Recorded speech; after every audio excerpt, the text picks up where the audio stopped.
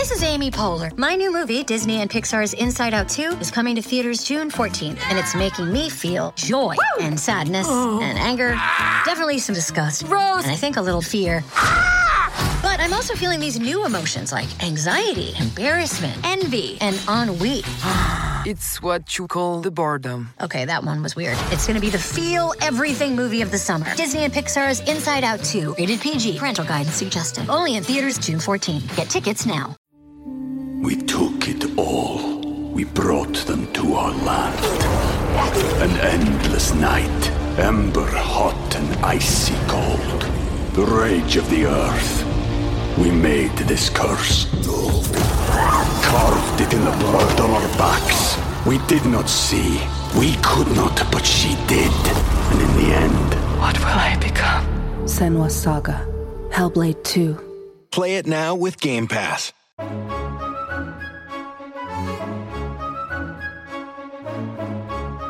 Hello, everyone, and welcome to the podcast. I'm Renee Garfinkel, your host on the New Books Network with the Van Leer Institute series on ideas. We are pleased and honored to welcome today's guest, Paula Fredriksen, to talk about her newest book, When Christians Were Jews, the First Generation. Paula Fredriksen is the Aurelio Professor of Scripture Emerita at Boston University, and since 2009, Distinguished Visiting Professor at the Hebrew University in Jerusalem. She's published widely on the social and intellectual history of ancient Christianity and on pagan Jewish-Christian relations in the Roman Empire. An award-winning scholar, Professor Fredriksen's books include Sin, The Early History of an Idea, and Paul, the Pagan's Apostle. Paula Fredriksen, welcome to the podcast. Thank you. It's a pleasure to be here. Well, let's jump right in and first tell us, why is it important to understand the origins of Christianity in the Jewish context in which it arose? I think one of the most important reasons is that we're still living with the consequences of things that occurred in this neighborhood, Jerusalem, over 2,000 years ago. That's astonishing. I mean, we still are, in a sense, living out the social and religious consequences of things that happen. One of the things that impress historians is that history is what's called radically contingent. Things don't have to work out a particular way. They end up working out ways that, the day before something happens, you can't expect. I think the experience we're all having now with the COVID virus is proof of that.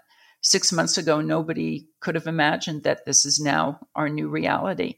And in that same way, the first generation of Jews who followed Jesus could not have imagined you and me having this conversation in the year 2020. And what my book, I hope, helps people to do is imagine themselves back into the same situation that these first century people were in when they were living their lives without knowing what the future would be like. Well, you're certainly right about it being impossible to predict anything. Right now, we know that from day to day and week to week. In your book, you make the point that the first generation of Jesus' followers, including Paul and all the apostles, that they didn't imagine themselves as anything other than traditionally practicing and observant Jews. They saw themselves as merely one sect, well, not merely, I guess, as a sect of Jews in a society that had many sects. Tell us about that. Well, I think several things are very much the same with Jewish populations.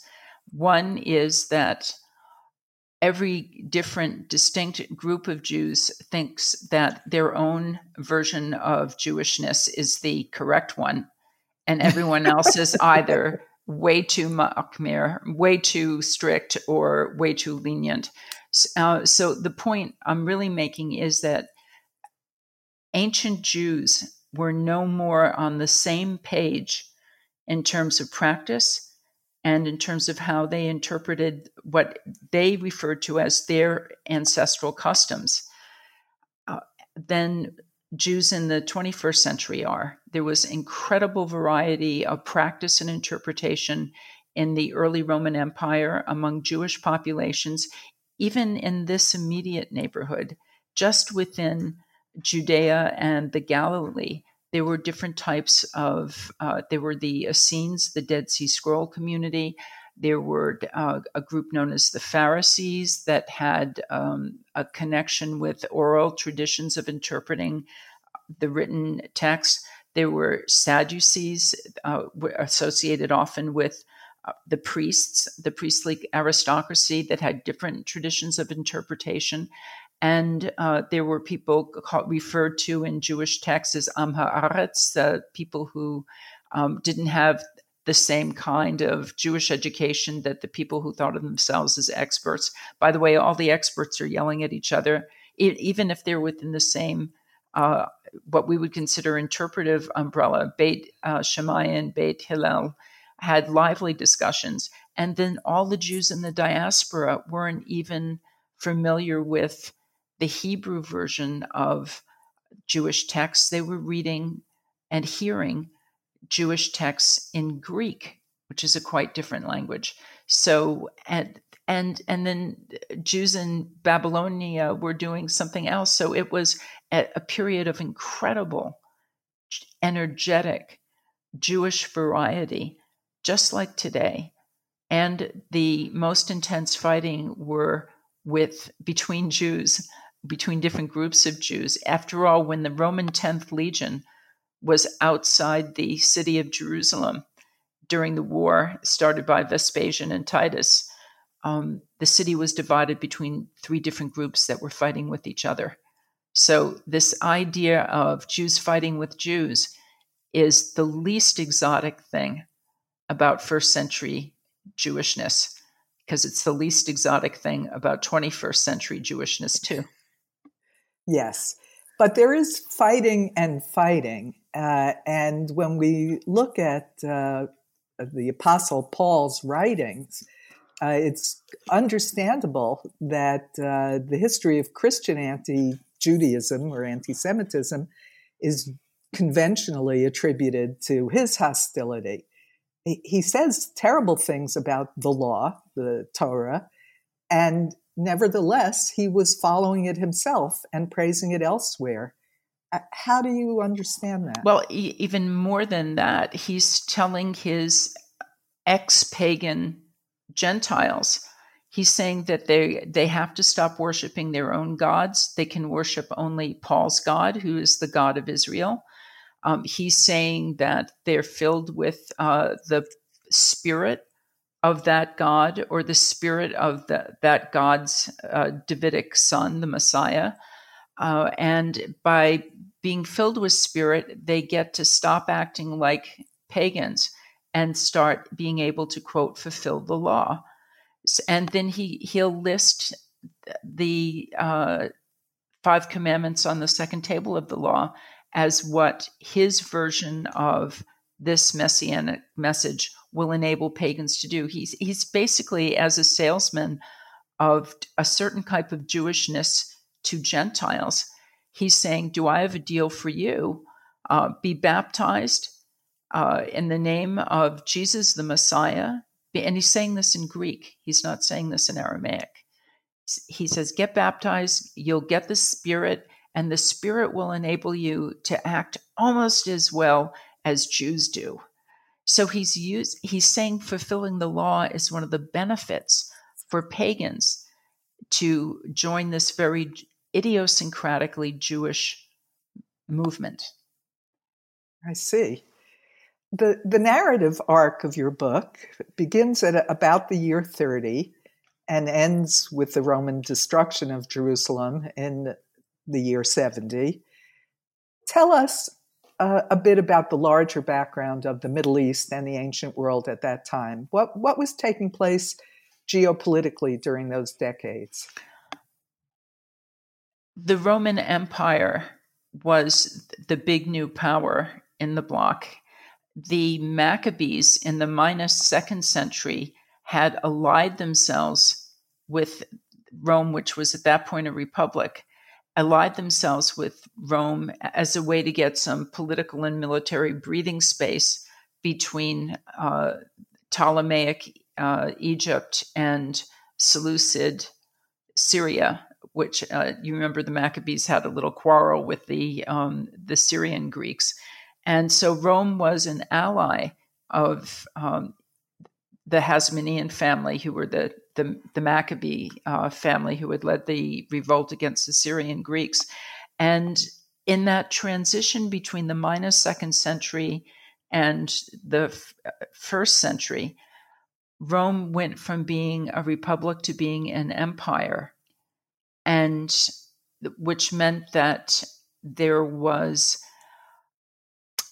a political network that Herod's kingdom was part of. Herod the Great, who was king from minus 37 to minus 4, was a friend of the Romans and king of the Jews, and he was a great architectural genius, and he built temples to the god Augustus, because Roman emperors were considered gods, and he also built a temple to his own god in Jerusalem by enlarging and creating the Kotel is part of his retaining wall that he built for enlarging the temple in Jerusalem. So Rome introduced a kind of international culture to this neighborhood, so that even though the spoken vernacular was Aramaic, and even though Jews had their own specific god, they were also dealing with an international political reality that everybody had to pretty much stay on the good side of, and that was Rome. Okay, and the internal politics, you talked a little about the sectarian conflicts within Jerusalem at the time. Is there anything else we need to understand about the internal politics of Israel under Roman occupation? Well, some Jews thought that having a Herodian king was a terrible idea politically, and they didn't want to be ruled by a Herodian king. They wanted to be ruled. In fact, a group of Jews after Herod's death in minus 4 go to Rome and plead with the emperor Augustus to have it go back to the way the government was in the good old days before the Maccabean revolt, and have ruled by a high priest, and have a foreign governor be the one who looks after the taxes that go to the distant imperial power, and not have any more Herodian kings. There were other Jews who thought that the best thing would be to have a king, but it should be a Davidic king. It shouldn't be a priestly king like the Maccabees had been. They were the Hasmoneans were a priestly family, and they combined the offices of high priest and king until Herod married into the family. And that's one of the reasons why the Dead Sea Scroll community breaks away from the priesthood in Jerusalem. If you think the Gospels say terrible things about the high priest in Jerusalem, you should hear what some of the Dead Sea Scrolls say about the high priest in Jerusalem. So there's all of these fights are both religious and political at the same time. Unfortunately for the Jews who were petitioning Augustus in minus 4, Augustus decided to honor Herod the Great's will and allowed Herod's son Archelaus to run this neighborhood and be the Herodian king and be the king in Judea. A different brother took over the north, the Galilee. And then there was a third brother who took over other areas. The kingdom was split in 3. And I don't know how much our listeners know about Herod's family life, but that's a drama. Yeah. Besides killing a good deal of his in-laws, including his Hasmonean bride, Mariamne, he also killed off several of his own sons because he was afraid that they were plotting to take over. In other words, what he did is kill those of his sons who were most like him, intelligent, ambitious, and effective. They were killed. And so it was the B team sons who remained alive. So it was Archelaus who inherited Judea, was really more like a B- son. He made an absolute mess of ruling. And it was complicated because the temple drew pilgrims from everywhere and was a very contested over space, and people had very strong opinions about the right way to do things. And the Dead Sea Scroll people wouldn't even step foot in the temple except for the group that would step foot in the temple. I mean, everything you can imagine.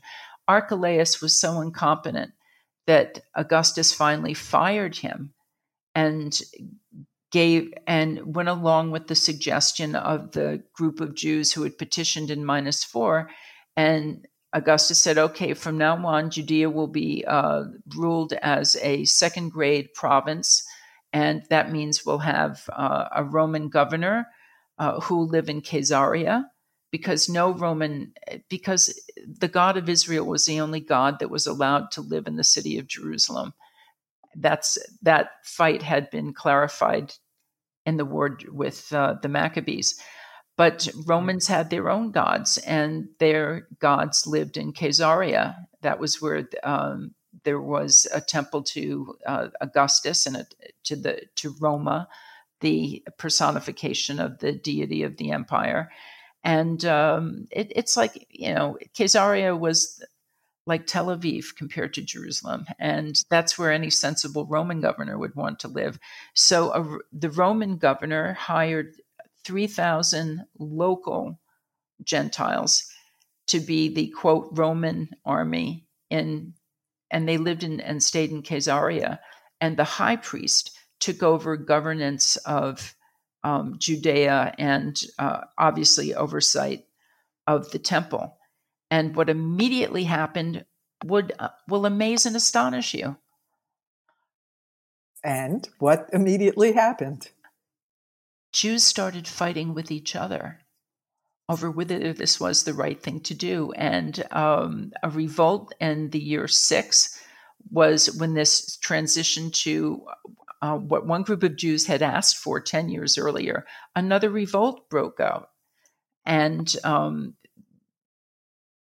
which Rome then had to put down. And finally, things began to run more smoothly. The governor was in place in Caesarea, but some Jews were politically and religiously alienated from the deal that was made, and other Jews were just thrilled that there wasn't a Herodian king anymore that was doing the rulership. So it was a political situation where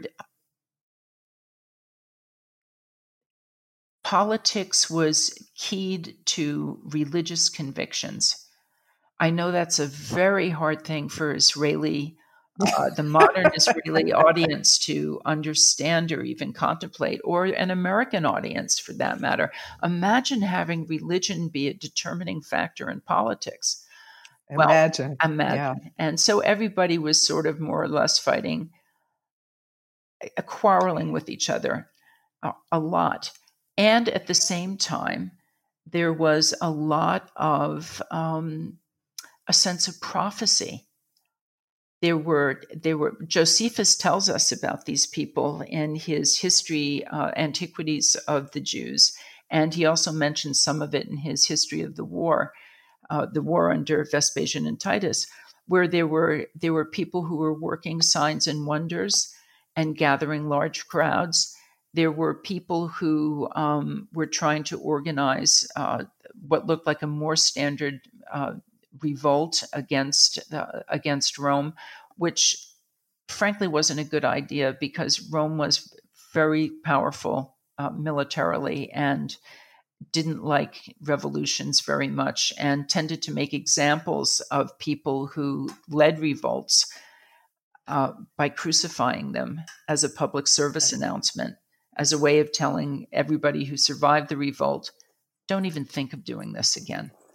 So there was that type of tension in the country. And also at the same time, people were still agreeing to get along because during the pilgrimage holidays, everybody still came into Jerusalem and had to get along for as long as they were all in the city together. And yet, Josephus says, the pilgrimage holidays were always the time when sedition, resistance, was most likely to break out. And if you think about it, the temple ran in the black because it was such a draw, especially for the pilgrimage holidays. So you'd have Jews coming from Jews who we have a synagogue inscription for what I think of as a first century version of American Jews who would come on pilgrimage to Jerusalem, where this inscription is in Greek, and it's for Greek speakers who are on pilgrimage to Jerusalem to daven in the synagogue in Greek and hear the version of the Bible they're familiar with while they're at doing pilgrimage in Jerusalem. So there are people who are complaining that the priest should be doing it this way and not that way. And in other words, it was very, very similar to the situation we're living with now. Yeah, but not in every respect. But not in every respect. Right. And you mentioned just now that the Dead Sea Scrolls and Josephus as historical documents that you used in your research, and as well a very close reading of the Bible, particularly the New Testament. So can you explain the difference between the perspectives of the Gospel of John with the other Gospels? Well, the New Testament has 4 Gospels. We know of 38 different Gospels. The 4 Gospels that are in the New Testament rests on a decision made in the 4th century. So it is a 4th century anthology selected from earlier documents. The Gospels themselves are written after the destruction of the temple. So all the Gospels are writing stories about Jesus of Nazareth, who was crucified when Pontius Pilate was the governor and when Caiaphas was the high priest, which means sometime between 26 and 36. And for different reasons, scholars pick 30 as the probable year of Jesus's execution. So all of the Gospels are telling a story about a figure who lived before the destruction of the temple. In the period after the temple had been destroyed. So a lot of the plot devices in the Gospels are about explaining why the temple is destroyed. And I think all 4 Gospel writers were probably Jews, because who else is going to care this much about why the Jerusalem temple is destroyed? And their explanation for why God allowed Jerusalem to be destroyed by the Romans is because the priests, who are the group most associated with the temple, the priests themselves rejected Jesus as a religious authority. Now, if you think realistically, Jesus himself is not a Kohen, right? He's a lay person. He's not, and you get different genealogies that tie him into the family of David, which is one of the job descriptions. If you're going to be a Messiah, you have to have Davidic lineage, unless you have different qualifications. And we have other messianic figures who are qualified differently.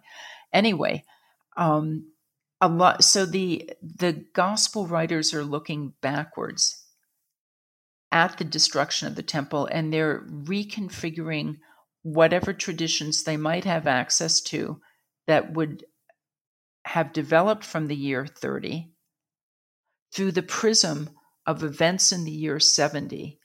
And the Gospels are being written in Greek, which is a language Jesus himself did not function in. And they're using the Septuagint, which is the Jewish translation of Jewish scriptures, into Greek, which is a biblical tradition that Jesus himself wouldn't have been familiar with. And with that different combination of factors, they're telling a different story that explains how the main character is the Messiah and why the temple is no more. Now, Paul is different from the Gospels. He's the only New Testament author who lived before the destruction of the temple and Jerusalem. That's right. And and why is that important? That's incredibly important because he doesn't know that the temple is going to be destroyed. One of the biggest arguments that people in my line of work have with each other is whether Jesus himself predicted the destruction of the temple. In the Gospels, he does. But guess what? The Gospel writers knew that the temple had been destroyed. Paul never could have imagined a world without the temple. And Jesus of Nazareth, I don't think, did either. Because if Jesus had prophesied that the temple was going to be destroyed, Paul didn't know anything about it because he never says anything about the prophecy. And he gives a long list in many of these letters to these ex-pagan Greek speakers whom he's trying to Judaize. He's saying, don't worship Greek gods anymore, only worship my God and do it my way, which is through prayer and not through, don't sacrifice. And certainly don't eat in the temple and don't do a lot of other things. It sounds like the Greeks had toga parties and a lot more fun than the way Paul is imagining Jewish communities acting. And what that means is that Paul gives us access to how the first generation of what we think of as Christianity is actually thinking about what's going to happen and what Jesus actually did teach, and where Paul agrees with some of the other traditions in the later Gospels is that Paul is predicting that the kingdom of God is going to happen in Paul's own lifetime. And it's the way he talks about it is by saying that Jesus has been raised from the dead. And it's only a Jewish religious tradition to think of somebody being raised from the dead and coming back down from heaven as a messianic military figure, leading squads of angels with God's heavenly trumpet sounding and the dead rising and the living being transformed. And what happens to the human body, the body that, like, take, for example, the one I'm sitting in right now, the one you gave breakfast to this morning, you're sitting in that body. What's going to happen is that flesh, says Paul, is going to turn into pneuma, which is the word we translate as spirit. But don't think of immaterial spirit. It's material spirit. It's the same kind of stuff that stars are made of. Everybody's body is going to become a star body. Flesh will be turned into spirit, he says in 1 Corinthians 15. And this is going to happen when Jesus comes back to have this Davidic final battle. Are you wondering whom the Messiah fights when he comes back? Absolutely. I'm going to tell you. Okay. It's not the Romans. It's the gods. When Jesus comes back, says Paul, he's going to overthrow all of the cosmic powers, which are literally, remember, it's a geocentric universe in the first century. Right. And there are rings of astral powers. And some of them are identified with gods. Jupiter, Saturn, Venus, Mercury. We still call them by their god names. And those are the cosmic entities that the Davidic Messiah will defeat. And some of Paul's letters, we only have 7 authentic letters from Paul. The other letters attributed to him are written by people who were writing to appropriate his authority, but they say different things than the 7 core letters of Paul say. Paul expects to be alive to see this happen. And he's telling his ex-pagan Gentiles that if they get with the program and stop worshiping idols and stop sacrificing to their own gods and stop having toga parties and stop having recreational sex and stop, eating meat sacrificed to idols unless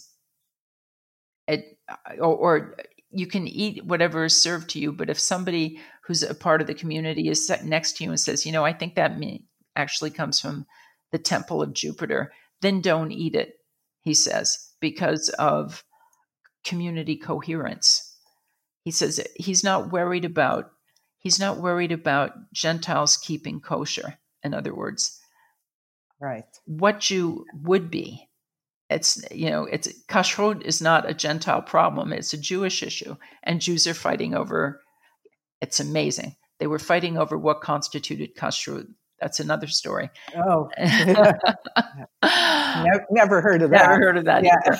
And which was occasionally politically inflected too. Imagine. Anyway, so Paul is predicting this messianic kingdom, which coheres with the message that Jesus of Nazareth, according to the Gospels of Mark, Matthew, and Luke, is proclaiming. The kingdom of God is at hand, which means the Techiat HaMetim, the resurrection of the dead, is going to occur. And this is why this group of Messianic Jews aren't thinking of themselves as, quote, Christians. The word hadn't occurred to them, and the concept hadn't occurred to them. They were just talking to fellow Jews about the second coming of the Messiah, and they end up speaking to pagans by accident. Because, do you want me to tell you why? We took it all. We brought them to our land. An endless night, ember hot and icy cold. The rage of the earth. We made this curse. Carved it in the blood on our backs. We did not see. We could not, but she did. And in the end, What will I become? Senua's Saga. Hellblade 2. Play it now with Game Pass.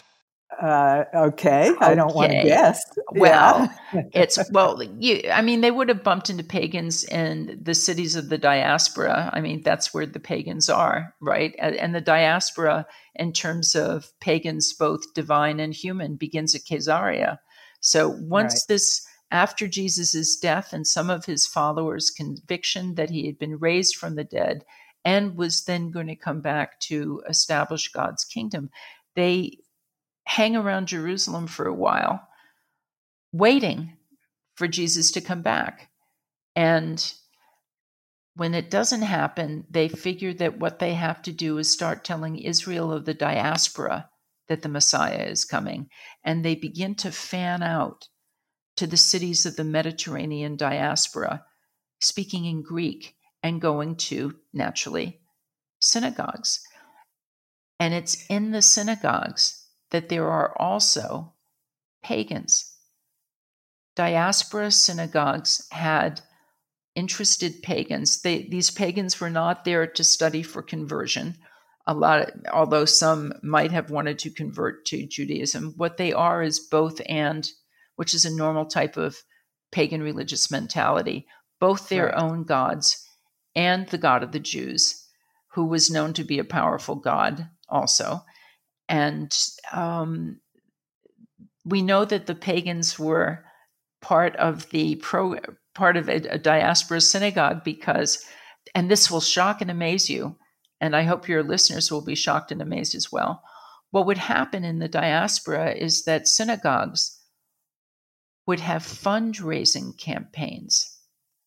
And anybody who had any connection with the synagogue would be asked to contribute to the fundraiser.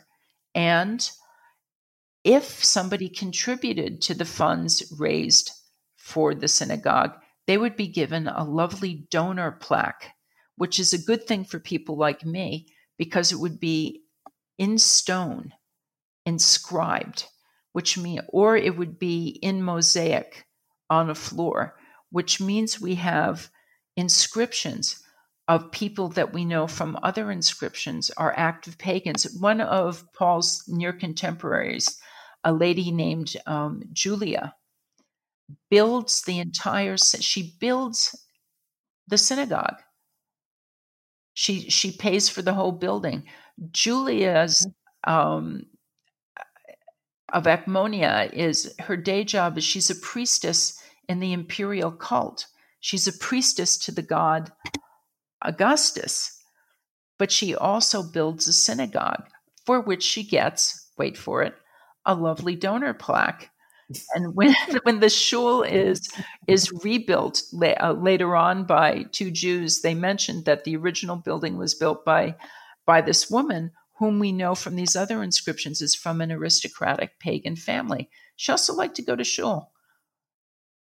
That's pluralism. She had deep pockets, which means that Jews in the diaspora didn't have a problem with pagans being pagans, and even encouraged them to contribute to the fund drive for the synagogue. And so but this is something that Jews coming out of Judea and the Galilee were unfamiliar with because they hadn't been in the diaspora yet. And so when they start proclaiming this news about a Messiah who's coming back, and they're able to they cast out demons, and they're saying, this is what you think that's what that biblical text means? I'll tell you what it really means. And so on. They attract not only some of the Jews in the community, they also attract some of the pagans. And what they say to these pagans is something that the pagans never heard from the synagogue. These Christ-following Jews say to these pagans, okay, you can also join our community, but you have to stop worshiping your own gods. And some of these pagans said, okay. And that's the group of pagans who represent the audience for Paul's letters. They're pagans who are ex-pagans. What this movement is doing is radically Judaizing a pagan population that's in the penumbra of these diaspora synagogues. They're already familiar with the Bible in Greek, or else saying somebody is a Christos, which is how you say Mashiach in Greek. It wouldn't mean anything to them unless they had heard Bible stories. And so they sign up as well. So the fact that this Messianic Jewish movement tipped over to a Gentile population is something that happened by accident.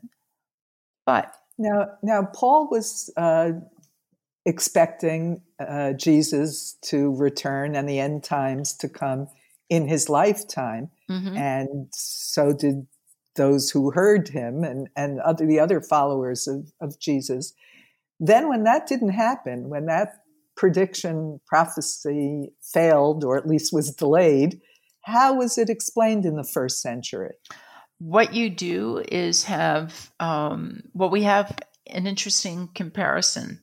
For example, in the Gospel of Mark, which I think is written shortly, say within 5 years of the destruction of the temple. So if the temple's down in 70, let's say Mark is writing in 75.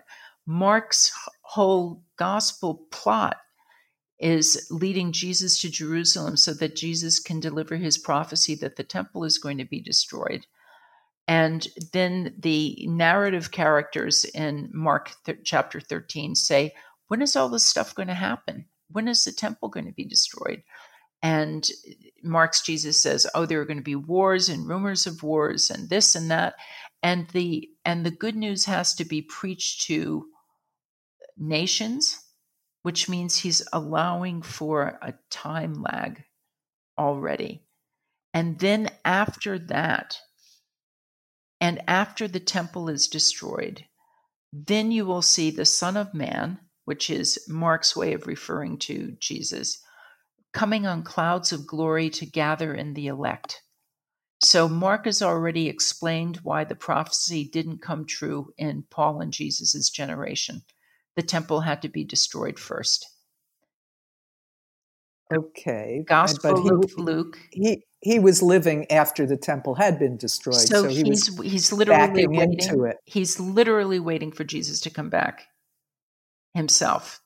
Because now his righteous generation has been given the sign that these things are about to happen. What Luke does is use Mark as a source. Luke isn't thinking in terms of Mark being a biblical text. It's just one of the sources he's drawing on. And he changes what Jesus says. Jesus' first line is, repent because the kingdom of God is at hand. Repent and get ready. And this is the good news. What Luke does is have Jesus teach against the idea that the kingdom of God is going to come soon. He changes what Mark's Jesus says. And also Luke writes a 2-volume work. He's also the author of the Acts of the Apostles, which is the Adventures of the Apostles. It's the road trip movie part of what starts out as the God. But in Paul's own generation and in the generation of Jesus's first followers, the fact that these pagans were stopping worshiping their own gods and making an exclusive commitment to the God of Israel without circumcising, without converting to Judaism, but they were worshiping only the God of Israel. If you think of the prophecies in the book of Isaiah, that's another one of the things that's going to happen when the kingdom of God occurs.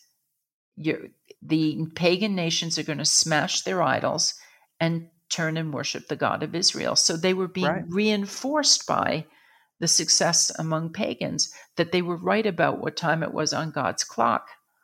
And what you get is there are currently, as you and I are talking, millions and millions of Christians who are convinced that right now is just before the kingdom of God is going to happen.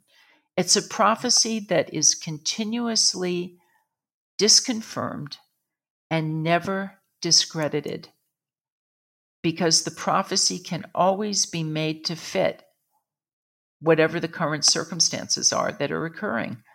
If you hit COVID and Jesus on Google, you'll get all the prophecies lining up explaining how this is proof that we're living in the period of the footsteps of the Messiah. Right. And Christians aren't the only ones who are thinking that way. You're very right on that point. Yes.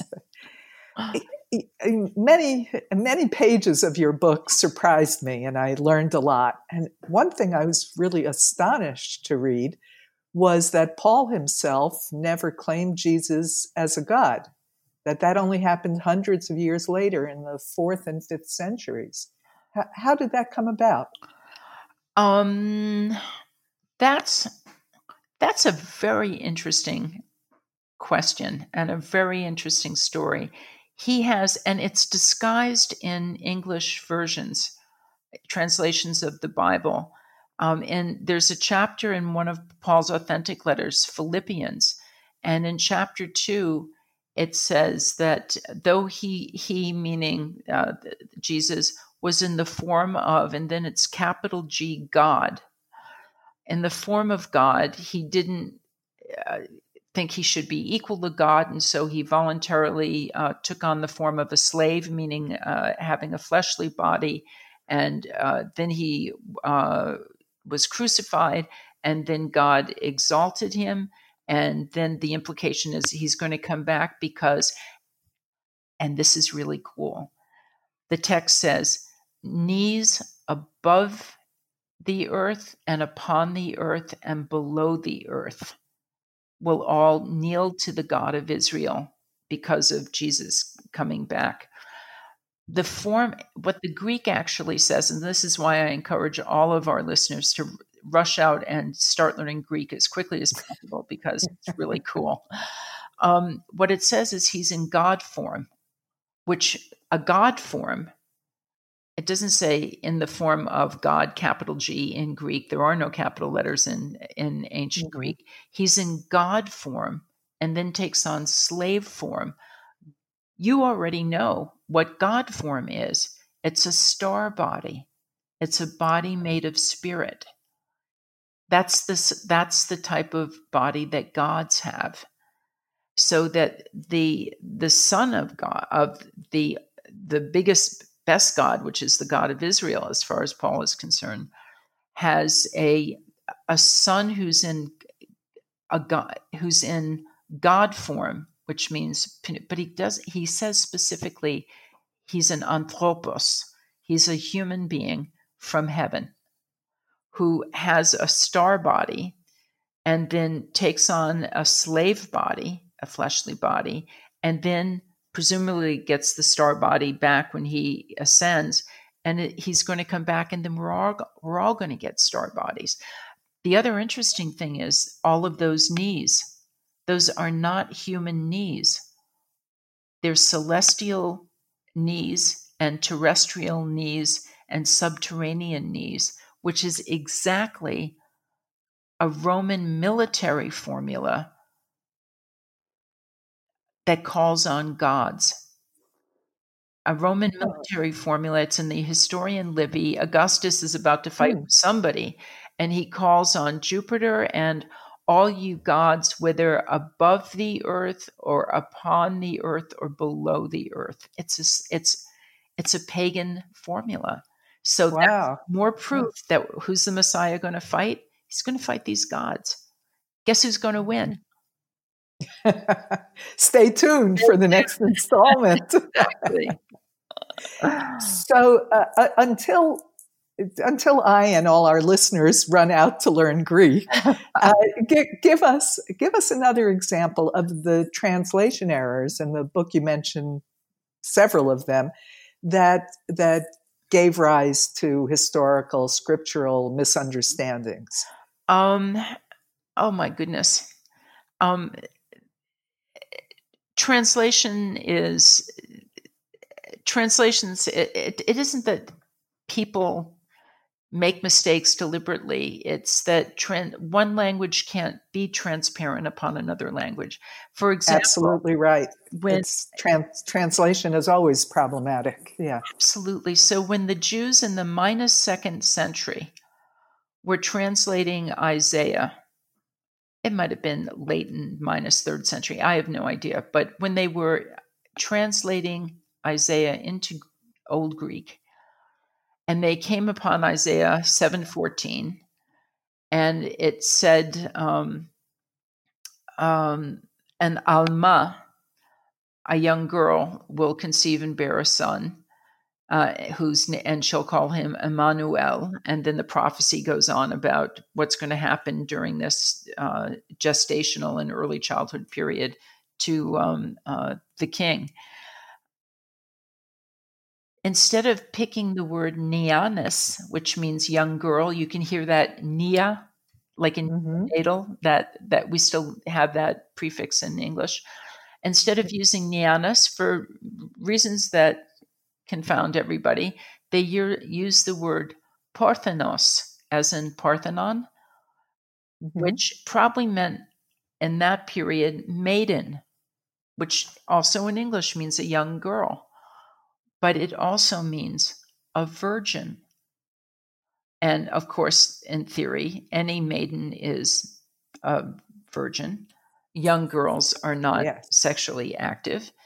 And but by the time Matthew and Luke, these gospel writers, are generating Davidic lineages for Jesus, they end up fastening also on Isaiah 7:14, and that's how Jesus's mom becomes a virgin.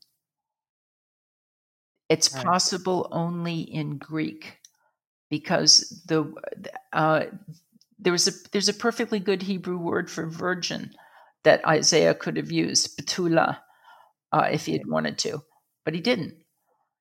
So that his mom was a virgin would have come as news to the historical Jesus, not least of all because we also have the names of his brothers, and he had at least 2 sisters, which Mark also says. But that's something that, when it was done, was not a mistranslation, but it's something that becomes an enormous theological idea as Christianity, as a Gentile and eventually anti-Jewish movement, develops in the Roman imperial period. You also focus the reader very much on historical anomalies in the text, or conflicts, narrative conflicts in the text. One of them, which you sort of alluded to earlier when you said after the crucifixion, the Jesus followers hung around Jerusalem, you raised the question that is obvious after I read it, which is the Romans executed people who were rebellious, seditious, and they wanted and anyone else who had those ideas to take a warning, but they would also have killed or punished in some lesser way the followers of that rebel, that threatening rebel. Why is it that the followers of Jesus were left unmolested? Why is Jesus crucified and his followers are not? Right. That's the Agatha Christie question about the Gospels, because we know from Josephus, when prophets would gather crowds, and Jesus is presented in the Gospels as a prophet and is also spoken of as a prophet. And here he is with a very enthusiastic following of pilgrims at Passover. And yet Pilate doesn't arrest him with all of his followers. There isn't a general bloodbath. There's no punishment. And not only that, this community is so not worried about Pilate and so not worried about the priests that they feel perfectly free to move from the Galilee and live in Jerusalem for the next 40 years that the city exists, without being worried about the Romans or the priests. So what that does is, if you're Agatha Christie and you're writing this murder mystery, why aren't they worried? And the answer is because they knew they were safe to live there. How, if their leader had just been crucified, could they possibly think they were safe? And the answer is that, and this is where I like the Gospel of John, in a way, prefer it to Matthew, Mark, and Luke, is that when the Gospel of John, Jesus is in Jerusalem more often than he's in the Galilee. Jesus goes back and forth to Jerusalem repeatedly. He's there for the high holidays. One time he goes for Sukkot and stays through Hanukkah, or whatever the equivalent was of Hanukkah, the rededication of the temple. He teaches in the Temple Mount a lot, and I don't think the historical Jesus was saying things that the Gospel of John attributes to him, because nobody would have understood what he was talking about, and people must have understood the historical Jesus, or he wouldn't have ended up dead on a cross. Because if he hadn't been popular, Pilate wouldn't have had any reason to execute him. So I think the answer is that because Jesus had been back and forth to Jerusalem so often, at least three or 4 years worth in the Gospel of John, I think maybe it could have been even longer. Pilate was also in Jerusalem for the high holidays because they needed the extra crowd control. So Pilate and his 3,000 troops would march up from Caesarea to Jerusalem. And remember, people come into Jerusalem for Passover 7 days before the holiday starts, because they have to go through the 7-day purification ritual before they can eat the Passover meal. And that's when Pilate's there, and that's when the high priest is responsible for what must have been something that makes Ben Gurion Airport look like a normally sane place, or what Ben Gurion used to look like. Yeah, okay. Pre-COVID. Right. They knew that Jesus was talking about a kingdom of God coming that was not going to be formed by human armies, but was going to be established by God. So they knew that in any practical military way, Jesus himself was harmless. He was talking about God establishing the kingdom. Now, here comes another, since I really want to encourage you to learn Greek, here's another interesting mistranslation. When Jesus and his disciples are, they're ambushed in secret, and which is another attestation to his popularity, because if he weren't popular, he could have just been arrested in public. Several of Jesus's followers are said to have swords. And one of Jesus's disciples takes the sword and cuts the ear off of one of the people who's trying to arrest Jesus. Now, two things about that. First of all, pretend you're a movie director for a minute. How does somebody cut somebody's ear off with a sword? With difficulty. A shorter knife is what you need. Right. What I suggested in the book is very carefully. The word in Greek for sword is, well, let's start with Latin, because you really should do Latin as well. And the Greek term says machira, but the Latin translates as gladius. So already in Latin, the word is being translated as sword, which is one of its meanings. But if you look at the Jewish translation of Jewish scriptures, it's also the word in Old Greek that Abraham uses during the Akedah. So the first meaning of the word in Greek is a sacrificial knife, which is exactly what you need for precision cutting, right? Abraham isn't about to behead Isaac. Right. He's going to cut his carotid arteries. You don't do that with the sword. You do that with a knife. So Jesus's followers would have had knives on them, but so would most of the male population, because you had to take your own knife to the temple to sacrifice the lamb for the Passover meal. Which means that Jesus, and there's only one place in town to pick up your main course for Passover. Right. It's at the temple, which means that Jesus himself was not hostile to the temple, or they wouldn't have been. That's the only place to get a Passover lamb, and we know from the Synoptic Gospels that they have a Passover meal together. So, in other words, Rome and the high priest knew that this was not a military revolution, but they did know that Jesus's popularity was based on people starting to proclaim that Jesus was the Messiah. So the high priest, I picture in my movie, Caiaphas is talking to Pilate and saying, look, there are a lot of people who are saying that this is the Passover where the kingdom of God is going to come. Remember Josephus said it's during the high holidays that sedition is most likely to break out. We've got a very agitated population. Please don't call out the troops. I think if we just stop Jesus, it'll fall apart and people will calm down. And Pilate says, well, I know perfectly well he's not armed, he's not dangerous. He's been saying this stuff that God is going to start a kingdom. I'm not staying up late at night worrying about it. But I do need to make a public service announcement. So again, in the Gospel of John, it's not a mob who goes out to bust Jesus.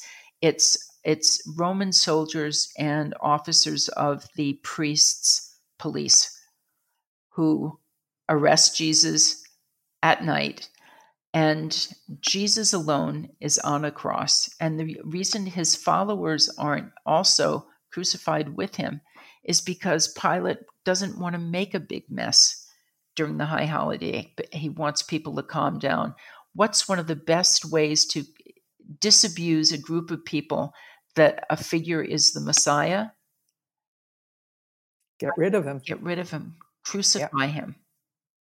And that's why Jesus alone is crucified, but that's also why his followers feel completely secure and end up staying in the city, because they know that Pilate and the priests aren't going to be breathing down their necks because they've been there for years.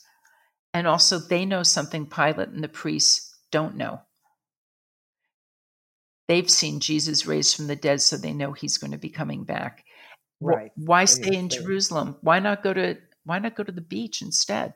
It's because when the kingdom of God comes, it doesn't come in Tel Aviv, and it doesn't come in Tiberias, and it doesn't come in Eilat. It comes in Jerusalem. So the fact that they resettle in Jerusalem is another way that gives us a measure of time.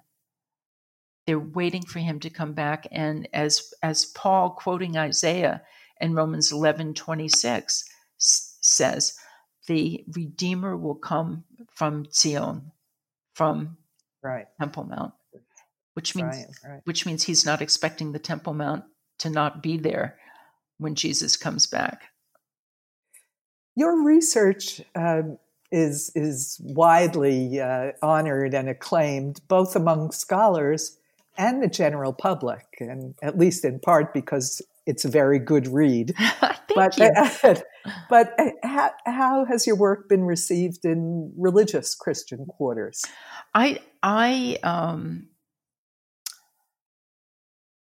think the year that Mel Gibson's movie came out, The Passion of the Christ, I spent more hours in church than most Christians did, because this was in America.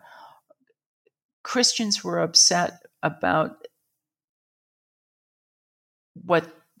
here's a movie that's very realistically and dramatically portrayed.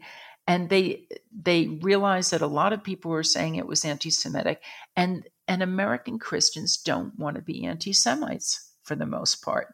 So I and people who do this sort of research were going around talking to church groups or a lot of interfaith synagogue and church audiences put together, and we're talking about it. These stories are so familiar.